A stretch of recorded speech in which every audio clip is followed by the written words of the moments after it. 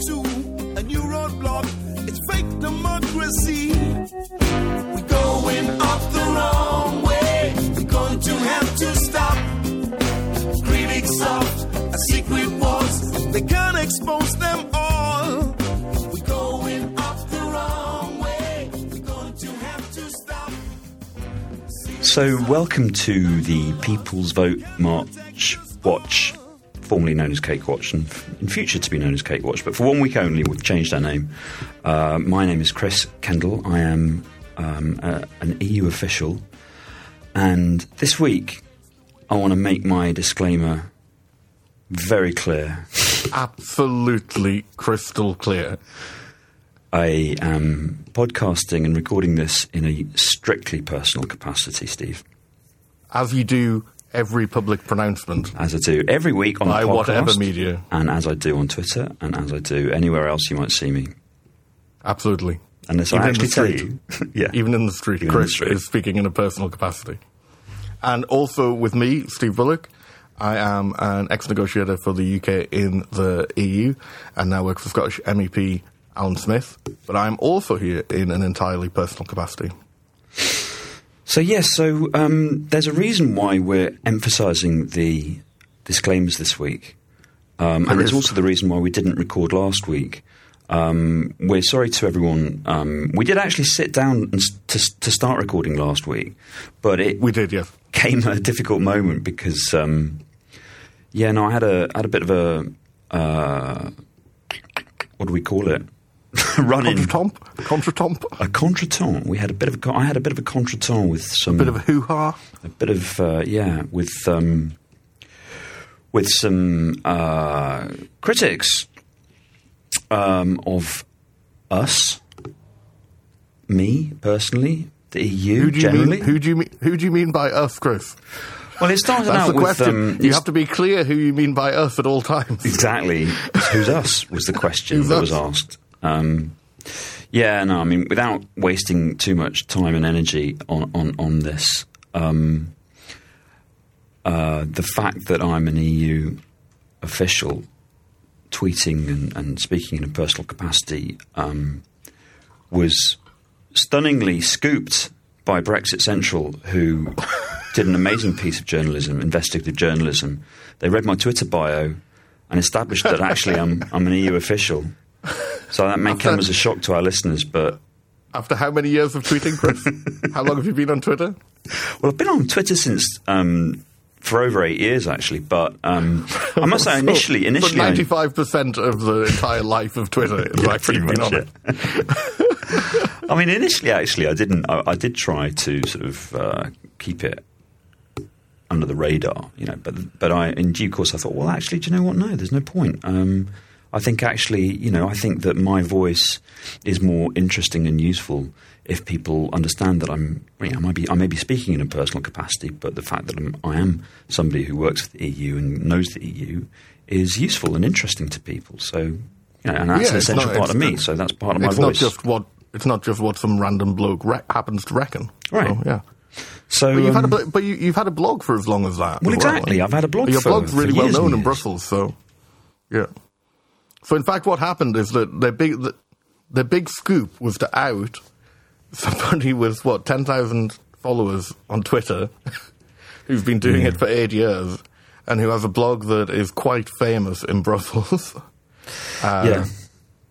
And that was their scoop. So Pulitzer stuff. But of course, it's no biggie. I mean, it's Brexit Central. It's hardly earth shattering.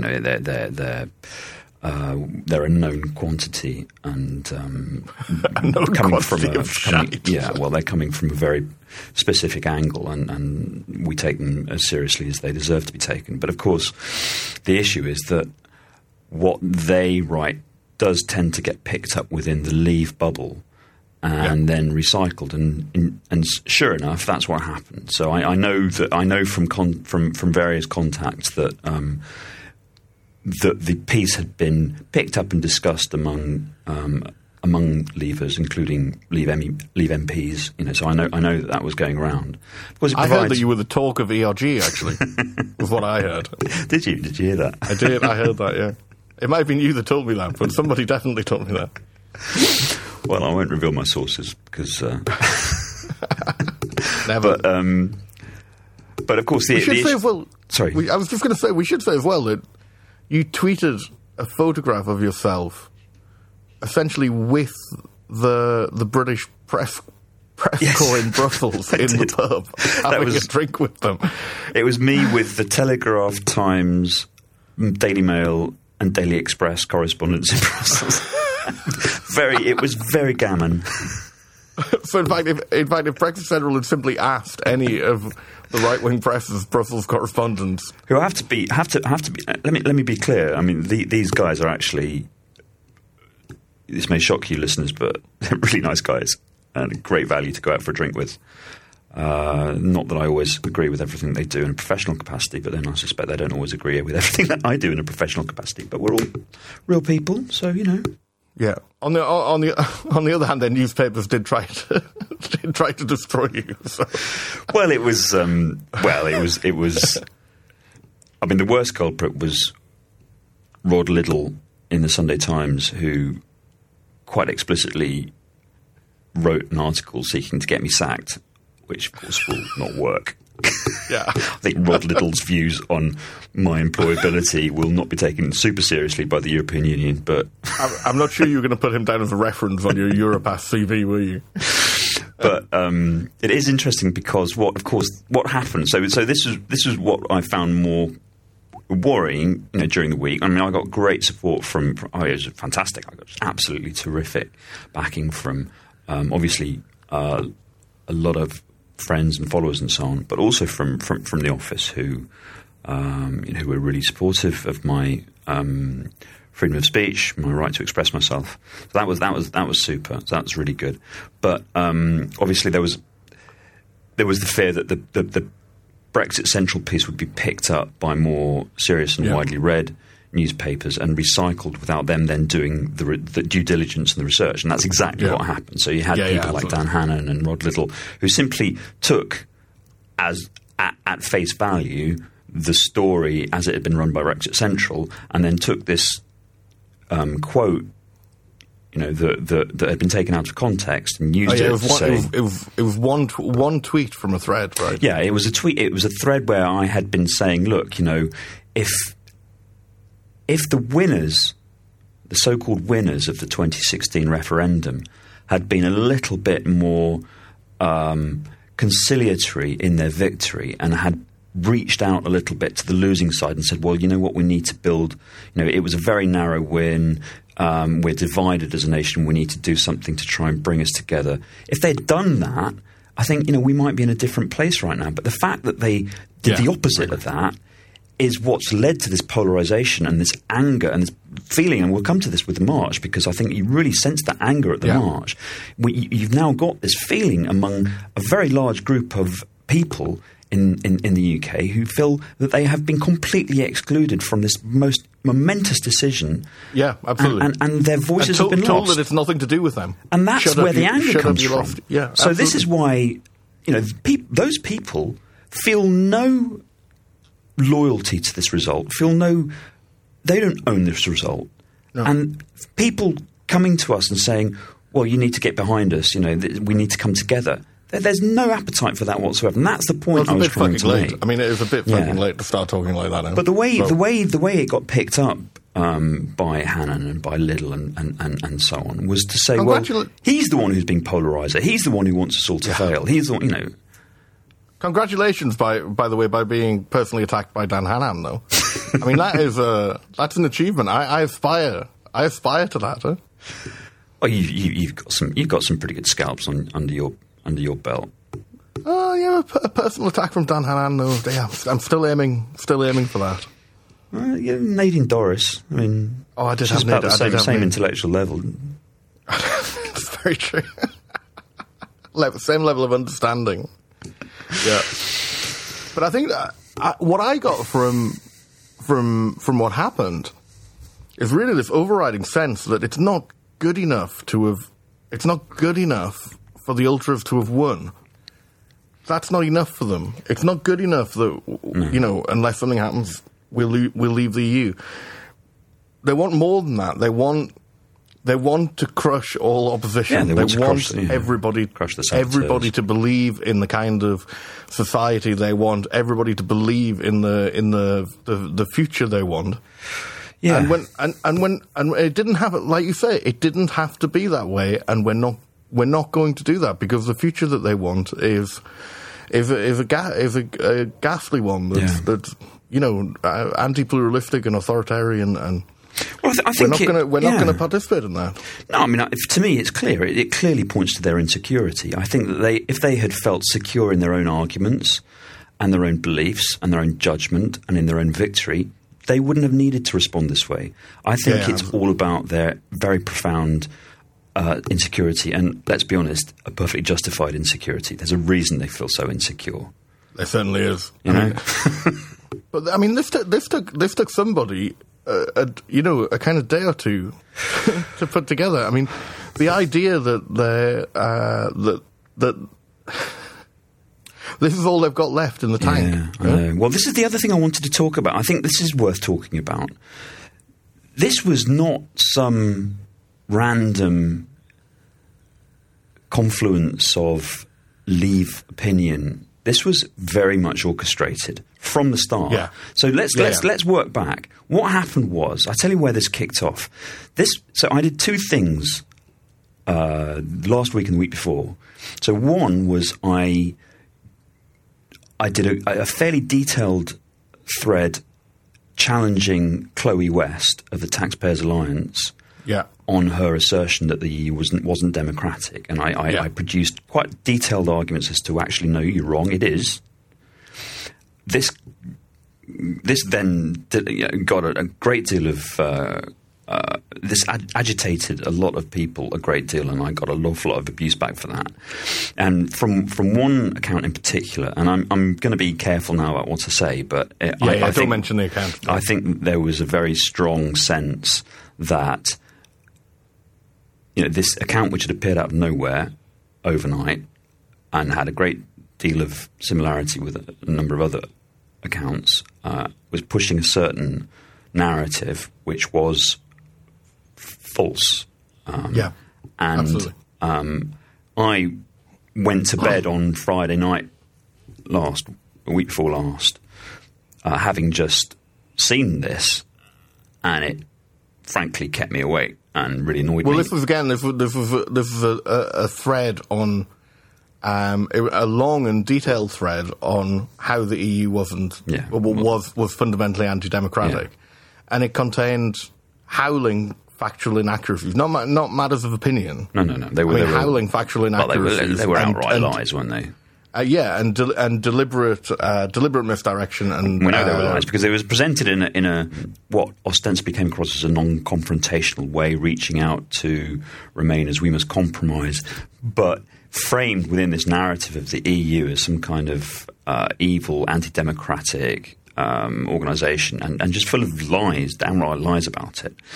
And so this kept me awake, and so I sort of in the early hours I put together another quite detailed thread taking a fisking, I think. A fisking, yeah, it's a good old-fashioned fisking, and I took it apart. And this clearly deeply riled at least one person who then, not only did they then try to get me reported to the office, to my work. They encouraged their followers to report you to... So they pulled out an official form for people to fill in and get me reported to my office for breaching civil service rules. My Twitter account was also temporarily suspended because it had clearly been reported by a large number of people, and I had to prove that I was a real person to get back into my account.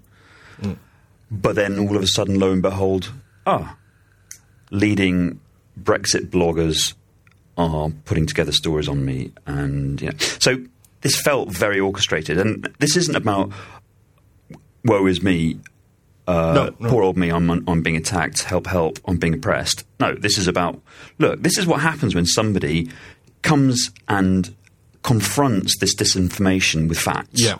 This is what happens. Absolutely. People try to shut them down.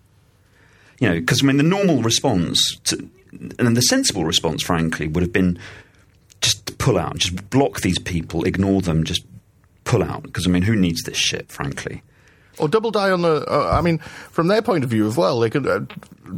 ordinarily, they double down on the lies, but I think, as you said, they see the emerging danger. I mean, people have become much more knowledgeable about how these things work in general. Yeah. And particularly in these bubbles on Twitter. Yeah. I mean, I have. We all have. Yeah, I mean, we all have. And we all have. And we, you know, you and I, Steve, have direct personal experience of working in this stuff, and we know it really through osmosis. But there are other people out there, some astonishingly good tweeters, people like Jim Cornelius and Steve Analyst and so on, who have, from nowhere, learned such a lot and informed themselves in such detail, and they have such a fantastic capacity for presenting facts in a convincing and a cogent and a digestible way. And you know, there are lots of people, and it's fantastic. So, you know, this is how we combat. This is how we combat this tactic of disinformation. So, absolutely. You know, so I mean, ultimately, to just to sort of draw a line under this particular bit of the podcast, it's all good. I'm still here. I haven't been sacked.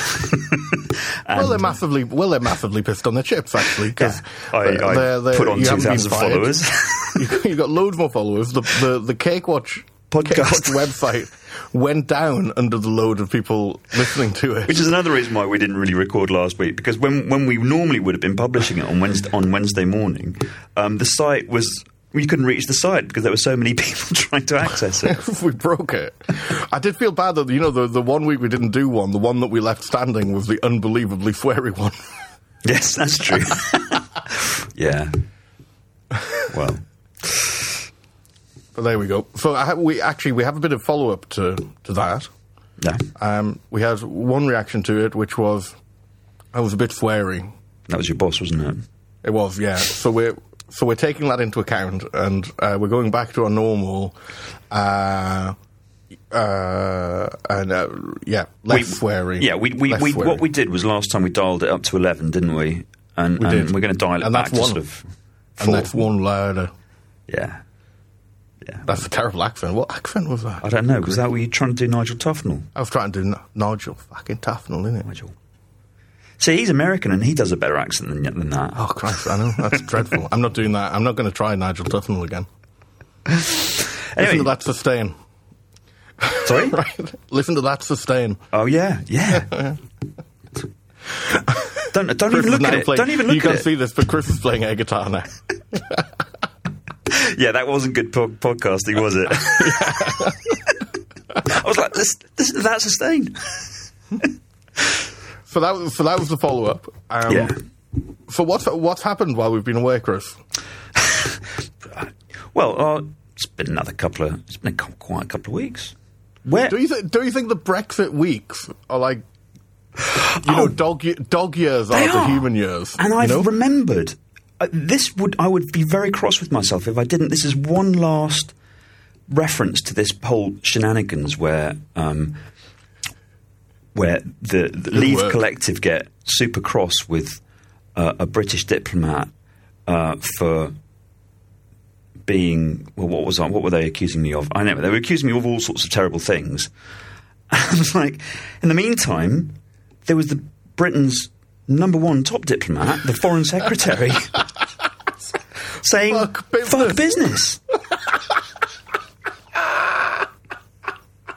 So, yeah, I mean, choose your stories. And I've known Chris for ages, and you have never said fuck business. I've never heard you say that. Never. I've said fuck. All the conversations we've had, and I've never heard you say that. No, I have said fuck, and I have said business, but I've never said fuck business. Never said fuck business, and yet Boris did. Even though I am obviously a super senior diplomat. What world are we in? I mean, are we in the Matrix? Are we in the Matrix? Firstly, where Boris Johnson is. So I heard that. So you know that he was trying to avoid the vote on the Heathrow runway today, yeah, because he'd said that he would lie down in front of the diggers, to stop it happening. Yeah. And at one point this afternoon, it was reported that the Foreign Office was refusing to say where he was. But apparently within minutes of landing, I can't remember what it was, but I just saw the headline, though. Within minutes of landing, I think it was in Afghanistan, he created another diplomatic incident. He's inside the tent pissing out, he's outside the tent pissing in, he's inside the tent pissing on everything. Yeah. He and Donald Trump. So if you're going to go around criticising currently serving diplomats, I would point to the chief, I think. Yeah. Anyway, let's stop talking about me and let's stop talking about Boris Johnson temporarily, because we've got a really good news story this week to talk about, and I'd like to talk about it. Do you want to use that as a unicorn chaser? Well, a unicorn chaser, because there's a bad story first. Okay. That we haven't discussed, which is the meaningful vote. Yeah. That's and the true, vote on the meaningful vote, and the capitulation of the meaningful vote. But that, to be honest, because of this Brexit weeks is dog years thing, that seems a long time ago. It's ancient history, isn't it, the meaningful vote? So, let's talk about that. Actually, Remainiacs recorded their podcast last week during it, and then put out a Friday emergency cast as well. Yeah, I mean, so maybe it's been done death, but suffice it to say, the rebellion petered out with a whimper, essentially.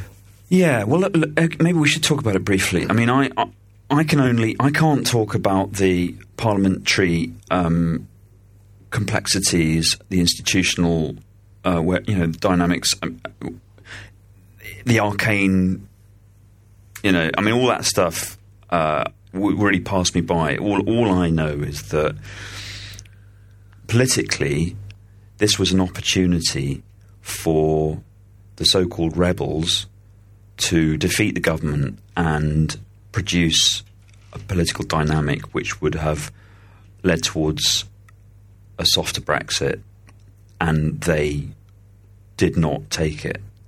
Yeah, they did. Well, some did. It's very unfair to put all it's very unfair because Anna Super did, Ken Clarke did. Yeah, so and is it the chap who resigned, Philip Lee?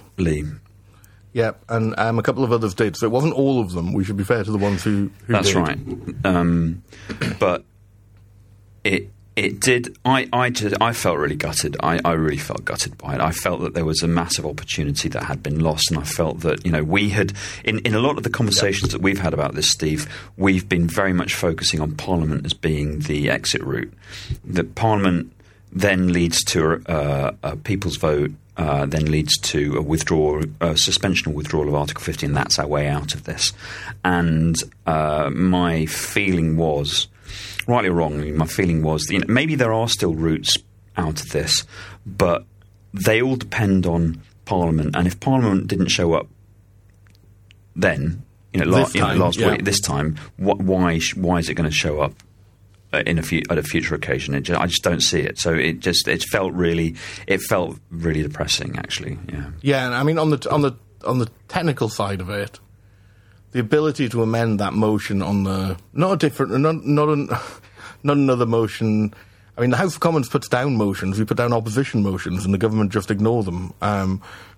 But the actual motion on the withdrawal agreement is one that they wouldn't have been able to ignore. And if that isn't able to be amended to direct the government or put conditions on the ratification, such as a people's vote, then certainly the routes out, in technical terms, the routes out look much harder to find. Now, having said that, though, if Parliament really wants it, they will find a route. What was more depressing, though, I think, is Parliament seeming to be showing that they didn't want to keep that competence. They didn't want to keep that role if needed. And I was really struck. I was going to ask you about this. I mean, we both know how much time is, in inverted commas, wasted in Brussels, spent in Brussels, dealing with interinstitutional stuff.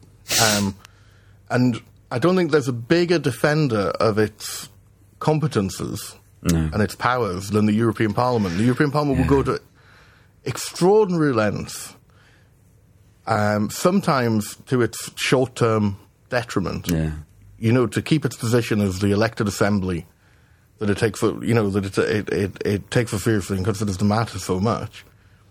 And then to watch our Parliament in contrast to that.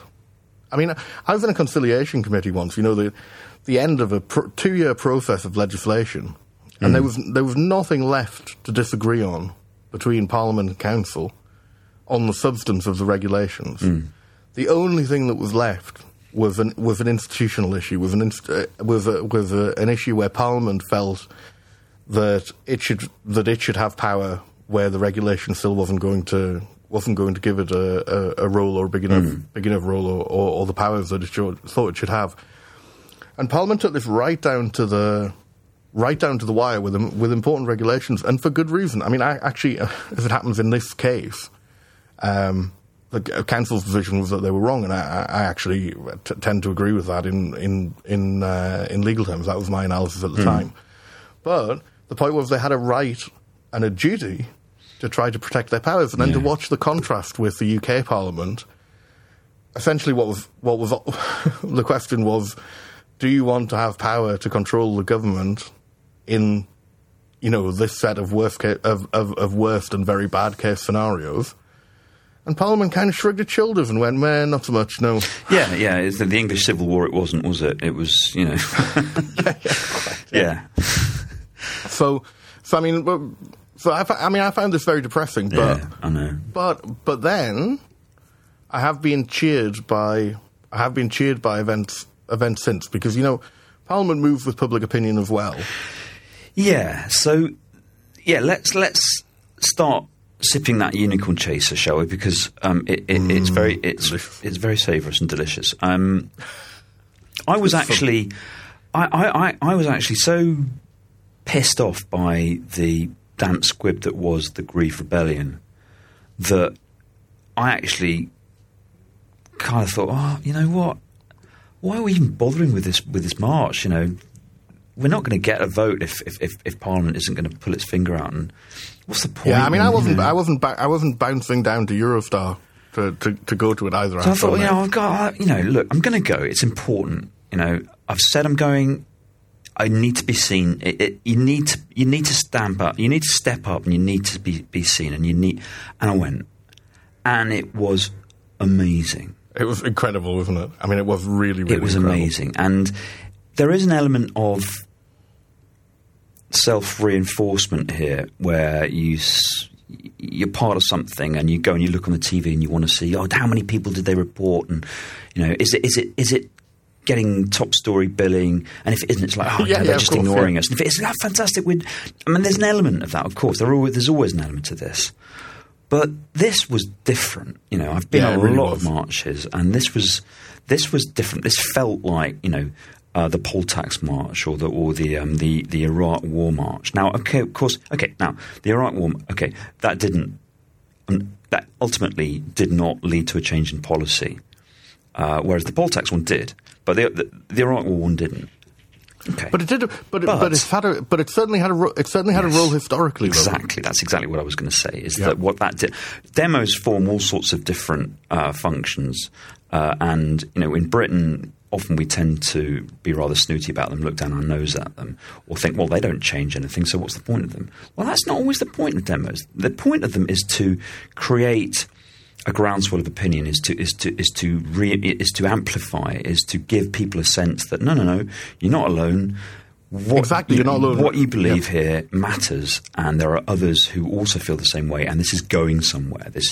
So in terms of the dynamics, the political dynamics, they're actually really important. And this I agree.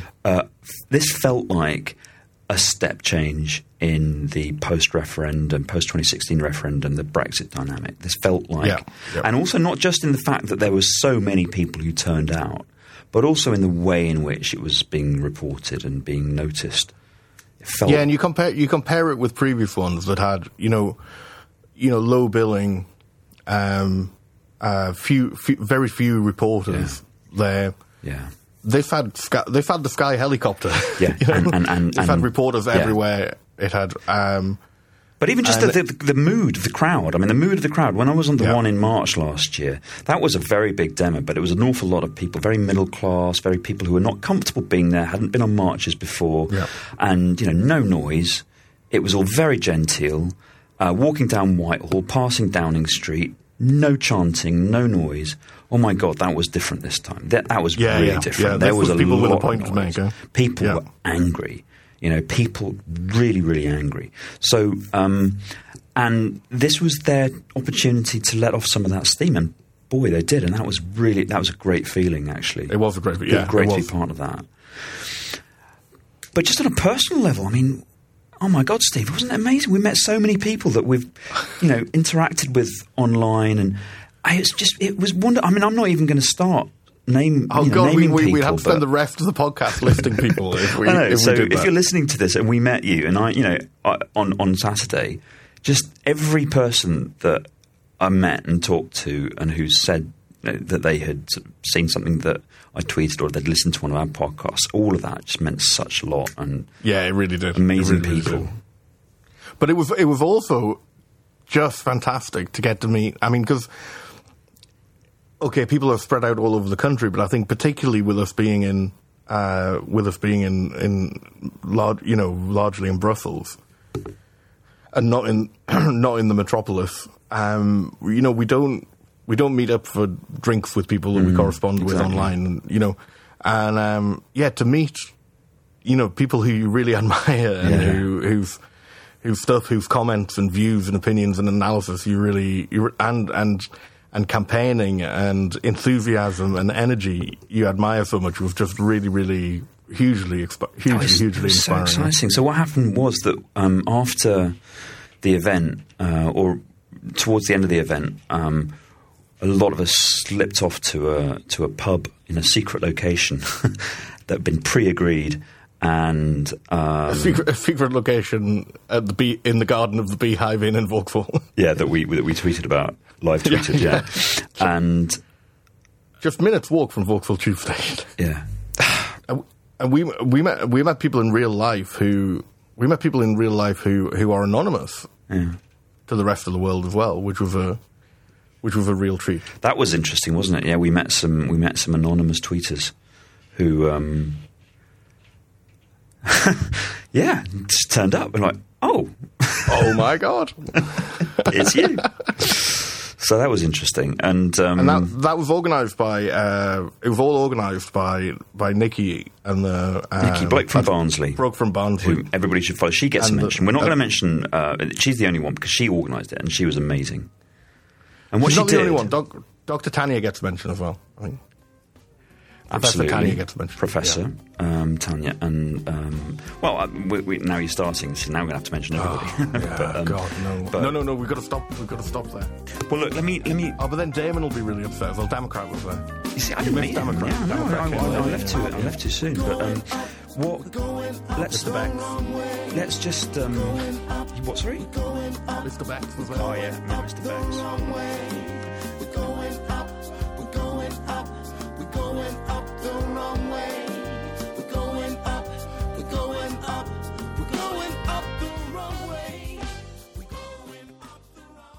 But what part of what the point of this gathering was that Nikki realised that this was, one of a very, very, very rare opportunity that people were going to actually get together IRL, which means in real life, the kids tell me. So they did some videos and recordings, and people gave some talks, which Final Save for All is going to put together and put out as part of the campaign. Which is when fantastic. they do, we should definitely give that some Twitter love, because very much what so. I wanted to say was that indeed Nikki had organised it so that people would have the opportunity to stand up and just speak for a couple of minutes on why Brexit is personal to them, to give their personal stories. And this was an inspired idea, because so much of that has been missing, or certainly was missing during the actual referendum campaign. And what I think is really now beginning to come across is just how personal this is for people. What a nightmare it's going to be for them in their daily lives. Absolutely. Their it's relationships, not just about their jobs. You see, people think it's about preferences. People think it's because we would prefer it a different way. Mm-hmm. And, of course, that's true to a degree. We all have our preferences, the things that would, make us happier about the relationship with Europe and so on, or about the EU and what have you. But when it comes down to it, the harm of Brexit, the reason it's such an existential issue, is personal, is about the effect it's going to have on individuals, you know? Every time somebody mentions GDP, for a region or for the whole country, you know, this is people's jobs. And when people mention citizens' rights, these are individuals whose lives are going to have to change and be made harder as a result of it. So this, for me, is what's changed. You know, it's a cliche to say that in the referendum campaign in 2016, all the emotion was on the Leave side, and that all Remain had was sort of stale, stodgy facts and economics. And to me, this is what's changed. This is what will be different about a people's vote, about a final say for all. Because now, you know, we're the ones with the personal stories. What have they got to compare with our stories of loved ones being stranded, or people not being able to do their jobs anymore, or not being able to bring home their sick children, and you know, this is the difference. You know, or worrying they're not going to be able to pay their mortgage. This is why it's all changed. I was in a conversation with somebody today, and I said, look, show me a case of an ordinary person who's genuinely going to be better off as a result of Brexit. You can't. Whereas I can show you thousands, literally hundreds of thousands of people whose lives will be materially worse off as a result of Brexit. Ordinary people, not hedge fund millionaires and billionaires who made a killing from this, but real life, genuine ordinary people. Yeah. Okay? Yeah. So this is what's changed. And the fact that all of these people who really are going to have their lives turned upside down, the fact that they are simply being denied, dismissed, ignored, othered. This is where the anger came from that you saw on Saturday. And that anger isn't going to go away. And that is why, if we do have a people's vote, I think all bets are off. It'll be a completely different situation. And if we don't have that people's vote, people are going to be even more angry. And that is going to lead to an absolutely seismic shift in British politics, I think, going forward. It has to. Because you can't keep that kind of stuff. That's a pressure cooker. You know, this is real people, real lives being seriously disrupted, being messed about by a bunch of fucking ideologues. Sorry, I'm getting ranty again now. No, it's good. No, but I think you're right about the othering. I think this is really kind of central to it. You know, the government acts as if the 48 are the enemy. Yeah. I mean, the government, like, Parliament does. Yeah. I mean, these are the people who are meant to represent all of the people, you know, and you have majority tyranny by a minuscule margin of majority. Seriously, there are very, very strong parallels with the poll tax. Very strong parallels. The poll tax was all about a bunch of ideologues in Margaret Thatcher's government who saw this in purely ideological terms and pushed it through against the clear, you know, distress and anger of their base, of the middle class, of ordinary people who just felt that this was an outrageous abuse of power. And it's exactly that same feeling that you sense about Brexit and about the way in which it's being handled. Yeah, absolutely, and this cuts across all classes. I mean, I think you really saw that at the march. There were people from everywhere and from every walk of life there. You know, that's another thing, isn't it? Is the constant refrain you get from certain kinds of it's like the disgusting Hartley Brewer comment about we demand our focaccia with rosemary and sea salt, and we demand it now. You know, as if the people out there, as if their anger was somehow selfish and self-obsessed and self-indulgent. Yeah. Self-indulgent. And do you know what I find about these comments most fucking upsetting, actually, and most outrageous? You know what it's doing? It's telling people it's telling people that things aren't for them. Yeah. It's that comment about focaccia and it's telling people, you don't like focaccia, do you? That shit's not for you. Yeah. That's not for you. You just stay in your little fucking box. Yeah. None of this has anything to do with you. I was doing an article on freedom of movement this week. So I've been thinking about this an awful lot, you know. Yeah. And there's this constant refrain that freedom of movement's just for the middle classes. It's just for people who can afford it. It's just for people who can decide to buy a house buy a house on the Riviera or afford to retire. It's infuriating. Yeah. It's absolute bullshit. Not only is that actually bullshit, because it's every single walk of life that you've exercised their freedom of movement, and very often actually. And I know this from people I know personally. Very often, it's moving somewhere cheaper because it's so hard to manage in the UK. Actually, is one of the reasons for it. But telling people that it's for other people is abusive. This is a form of abuse. It's a way of keeping people down. It's a way of telling them that world, that big world out there, is not for you. You wouldn't like that. You just stay around here. And it goes even further than that. It makes out that it's unpatriotic to want anything else. It's unpatriotic to broaden your horizons. Steve, you nailed it the other day. You said on Saturday when we were at the pub, you said it. It's the government is gaslighting its own citizens. It is. Absolutely it's exactly nailed it. Doing that. It's exactly it's emotional doing that. abuse. It's an abusive relationship. It's looking people right in the eye. And we'll come to this because they did this exactly last week. It's looking people right in the eye and telling them that the evidence they can see with their own eyes is not the case. Yeah. It's telling people that things that are undisputably true are untrue. Yeah.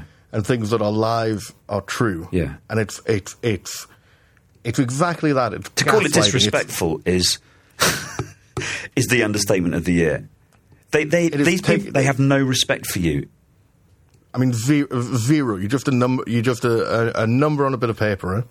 And is that democracy? Is that taking back control? Is that what you think government should be? No, of course not. Of course no, it isn't. I'm not asking you. I'm asking some random, I don't know, person that I'm angry with. Yeah.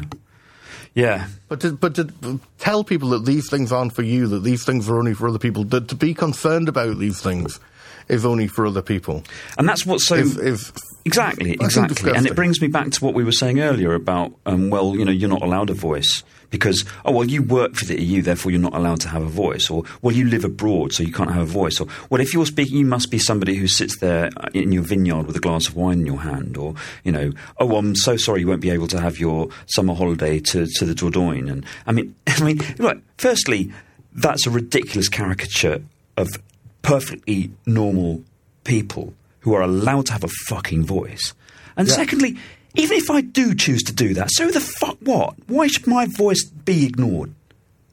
Who gave you? Absolutely. Who said that you're right? Who gave you the right to have a more important voice than me? Since when are we discriminating between citizens now on the basis of whether or not they choose to eat focaccia? Jesus Christ! But it's telling people who think that they don't have access to these things, or that they can't. These things sound very exotic, it'll never happen to them. It's telling them that that's true. It's telling them that'll never happen. And we know from the people we know in Brussels. We're friends with in Brussels. I know itinerant musicians in Brussels.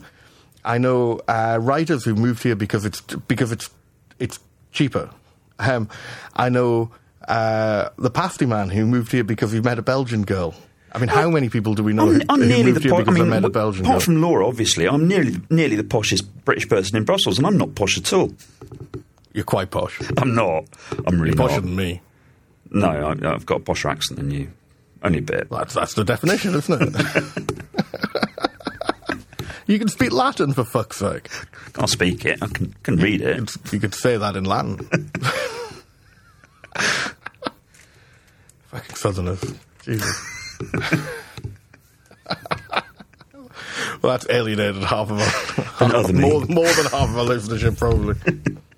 Liberal metropolitan elite. we're people too. But that's the point. That's become an insult. It's become an insult to say to as if it's an affront to learn another language. It's an affront to go. It's classic unpatriotic populism. to live somewhere else. It's what have you got? Why aren't you at home? Why don't you want to stay here? Yeah. Why don't you just stay around here instead? What do you think's so great out there? I mean, this is about limiting. This is about limiting people's horizons. It's about limiting their breadth of experience. Yeah, stay in your box. And it's about trying to make people's lives small, and that is an absolute disgrace. People only get one life. Yeah. And it's up to them how big they want it to be and how wide they want it to be. And there's absolutely nothing wrong with wanting to stay at home either. But it's your choice to do that. And this is about taking those choices away. It's not even just taking the choices away technically. It's about making people not even know that they have those choices, you know? Well, as we were saying, you know, if you ditch freedom of movement, if you leave the EU and all of the freedoms that brings, you're not taking those opportunities away from the elite. They'll have them anyway. What you're doing is you're taking it away from everybody else. Yeah, so, absolutely. I'm pretty sick of having the elite call me an elite. I must say, I'm about done with that. Yeah, I'll take it. I'll actually take it from non-elites, but I won't take it anymore from elites. I'll listen to it and I'll push it back at them, but I'm certainly not taking it from Boris Johnson and Jacob Rees-Mogg. From stockbrokers they and do journalists. Not get Nigel Farage. He does not get to call me an elite. No. So I had to Google it because, of course, it's one of those classic Simpsons quotes, isn't it? But a noble spirit embiggens the smallest man, said Jedediah Springfield, the founder of Springfield. So we're now in a world, where even that motto applies in the inverse, isn't it? It's a Brexit spirit enlittles the meanest spirit. You know. Anyway, and it is mean. It's about others not. It's about others not having things. Yeah, you whether can't. Whether they're EU27 citizens or British citizens in the UK or people who are minded to exercise their rights. Yeah. Are you British? Are you British? Are you British enough? Did you vote for Remain in the referendum? Well, tough. Fuck you. Tough shit. You may not aspire to embiggenment. No. Get behind it. It's a perfectly cromulent word, Steve. It's a very good word.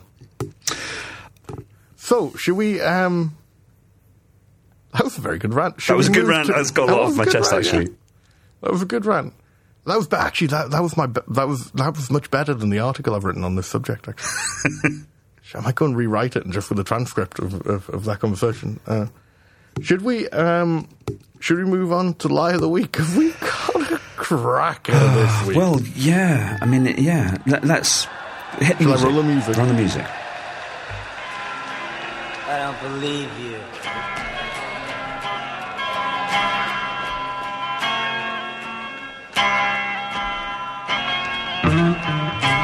You're a liar.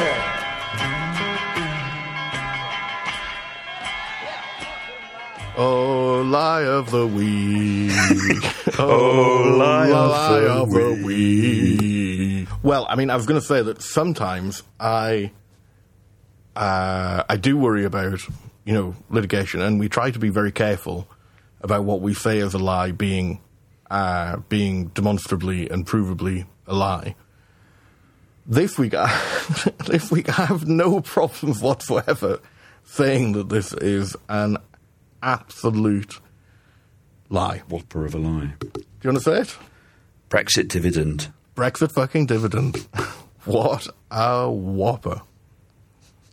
This is a new low. And it's the Prime Minister saying that there'll be extra money for the NHS funded by the Brexit dividend. It's the bus, isn't it? This is the Prime Minister who knows that is not true. This is a different level because this is a knowing lie. Because Treasury figures, all independent analysts, and the Office for Budget Responsibility all say that this is untrue. And this is just an out and out lie. There will be potentially more money for the NHS, although it will still be below the average. This will still take us to below the average increases for the last 30 or 40 years in funding to the NHS. So it's still a sub-average increase, but it's more than they were going to give it otherwise. But it will not come from the Brexit dividend because there isn't a Brexit dividend, which has been shown beyond absolute doubt because the reduction in tax take will more than make up for and increasing costs will more than make up for the, less than 1% of government spending that went on contributions to the EU budget. Well, I mean, you know that this is a real long-standing bugbear of mine. I mean, I've always hated all discussion of a Brexit dividend or the cost. So the UK has been traditionally a net contributor to the EU budget, but I've always objected to that framing, always. It is an investment, the return on which is incalculably greater than the investment. It's not even incalculable. There's figures on the benefit to the economy of being in the EU, and the benefit to the economy and the benefit for tax take. But they're still massively outstrips. But they're still the net contribution. Finger in the wind. I mean, they can't possibly capture all the benefits that come from being part of the single market. So there's the economic, and then of course there's the political. And we don't have to rehash that. But the even to frame it in such narrow terms as, well, we'll get this money back. It's like, okay, so sure. So you know what, you that tired old gym analogy. So you quit the gym. Yeah, great. That's £100 a month. I don't know. I have no idea how much gyms cost. I've never been near a gym in my life, but no, me neither. Obviously, I'm a sedentary indoor slow-moving mammal. So. But however much it costs, in £50 a week or £1,000 a month, I have no idea. And I'm never going to find out. I do love that you don't even have a sense of the order of magnitude. Does that out me as a liberal metropolitan? I know how much milk costs. No, a metropolitan elite would be is definitely a member of the gym. I mean, geez, but I just love that there's nothing between a couple of bob a week and the price of a car a month. It could be anything. I honestly have no clue. But the point is that you pay that money to get something in return, and that thing might be something as narrow in scope as slightly better physique.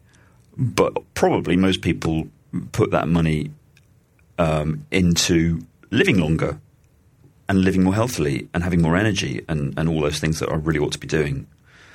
I mean, that's not... so you get that money back that you can now spend on, cigarettes and, great. Is that why people go to the gym? I always thought it was just to show off a bit and stuff. Wow. Is that really why people... Wow, okay. Yeah, I think it's all about staying alive, I believe. That's cue for a bit of music there. My favourite analogy is giving up a job that pays £1,000 a month because your bus pass costs you £20 a month.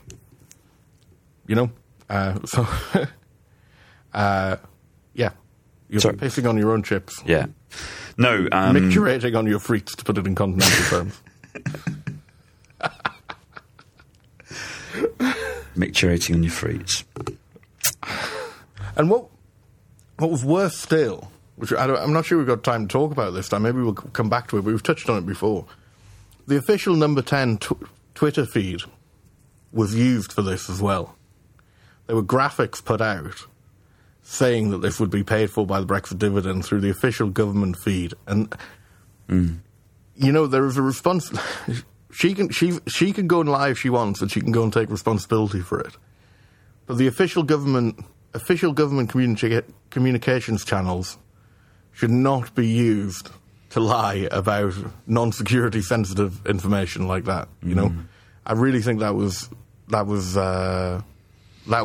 really something new there, I thought.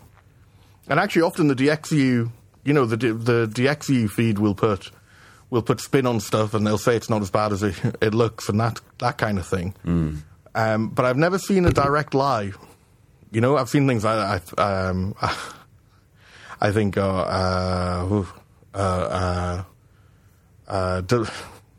deliberately misleading about the situation, but I don't think I've ever seen a direct lie like that coming out of official government communications. And if ministers put civil servants in the position of having to do that, this is really disgusting. This is really a big threat to our system of government. You know, it shows how far we've fallen, I think. Yeah. Well, I don't have much to add to that, really. Yeah, I think we've discussed it a number of times. How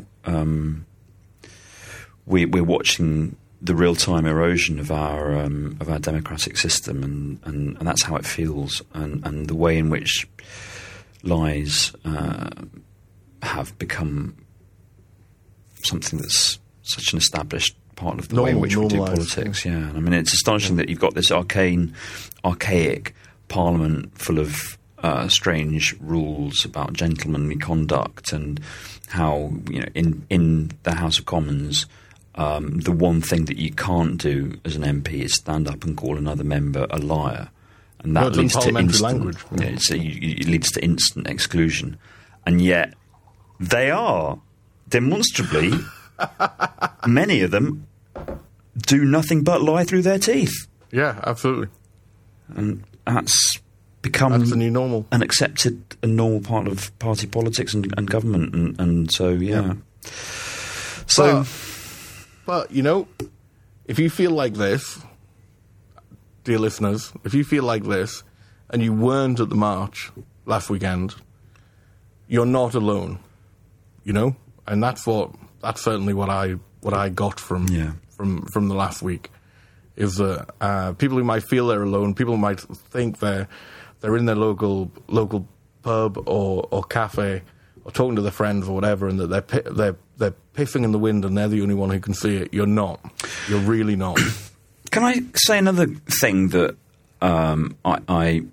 that makes me happy about the fact that so many people turned out for this demonstration and that it got such a lot of coverage, and that's the fact that it was seen overseas. And I've heard so many people, so many friends and colleagues have said to me, not so much colleagues actually, as friends who are not in the whole EU bubble or obsessed with Brexit, but just sort of perfectly normal Germans or French people will say to me, "Why aren't people out on the streets?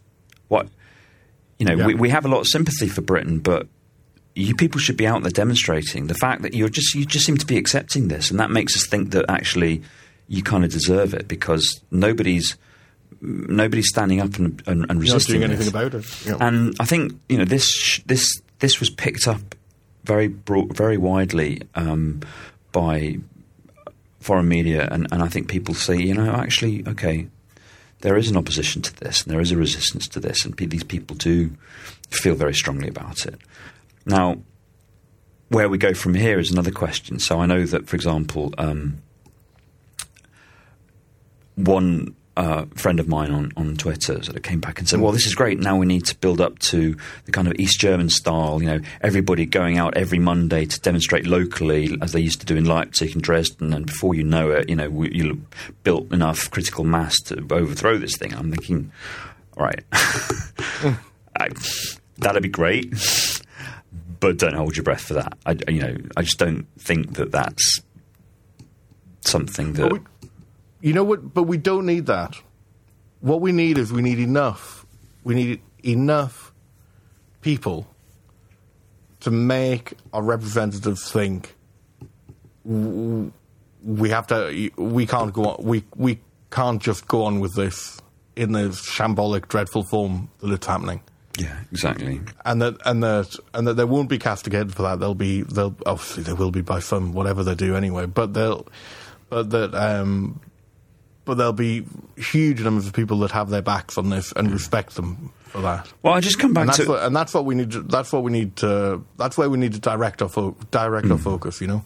Yeah, I just want to come back to the parallels that I drew with the poll tax and the anti-poll tax movement. I think that people talk too much about, well, the Iraq War demo never made any difference and demos never... I think we're looking at the wrong thing. I think the parallel is with the poll tax, and that did make a difference. Yeah, and it was a much more... Really did, yeah. So it's a far more similar political... It made a policy become untenable. Yeah, and the policy was very similar to Brexit. It was an ideological one pushed by a small group, and done at all costs. Yeah. No, I really think that is the parallel. I think that's definitely the right parallel. Steve, I think we need to wrap up. Yeah, well, we're not alone though. No, we are most definitely not alone, and I feel that very strongly. I wish I could. I wish everybody that I met on Saturday.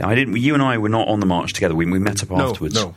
I was with a group of MEPs. Yeah, and I was with the British in Europe group,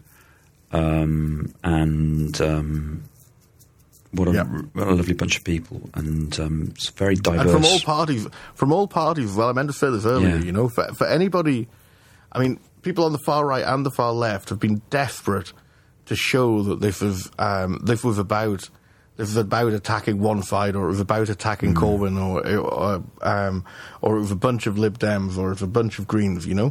And it wasn't. It was people from all parties as well. I mean, actual representatives from all parties, but also people with different party leaders. I mean, I saw many placards from every mainstream British party there. You know, I saw flags from all the nations, this really wasn't. I know there's a concerted effort among some to try to pass it off as that, and that's not going to fly, because it wasn't. We were there. We know that. So demonstrably, it was anybody who was there knows it wasn't. An absolutely cross-party, cross-generation, cross-country, popular movement. It's a movement, Chris. Yeah, it's a pro-EU movement. And as somebody else pointed out, you know, the UK now has demonstrably the largest, most vocal pro-EU movement in the EU. Yes, how's about that? Absolutely. Who could have predicted that? There's your silver lining. There's your unicorn chaser. Yeah, I think we should leave it on that note, because that's a great note to leave. That's not going to go away. No. I mean, you know, whatever happens next year, that's not going to go away. So that's very exciting. Absolutely. Okay. A positive note. Yes. Who would have thought it? From Cake Watch. I know. What did they describe us as this week? Somebody said that we were... What was I didn't hear this. Yeah, no, there was somebody very kindly gave us a recommendation. But it was North, yes. Yeah. Well, he said never cheerful and often swearing. Thanks. It was a compliment. It's true, it was though. intended and taken as a compliment. But for 1 week only, you can have a bit of cheeriness here, folks. Yeah. Okay. All right. Well, thanks very much, Chris. Thank you, Steve. It was great to see you in the flesh on Saturday, as always. Yep, and so great to see everybody else as well. So wonderful. Back next week. Yeah, back next week, howling back into the void. Good night, Steve. Good night, Chris. Good night, everyone. We're going up the wrong way. We're going up the wrong way. We're going up the wrong way. We're going to have to stop the greedy soft, the secret wars. They can't expose them all. We're going up the wrong way. We're going to have to stop a scenic soft, a natural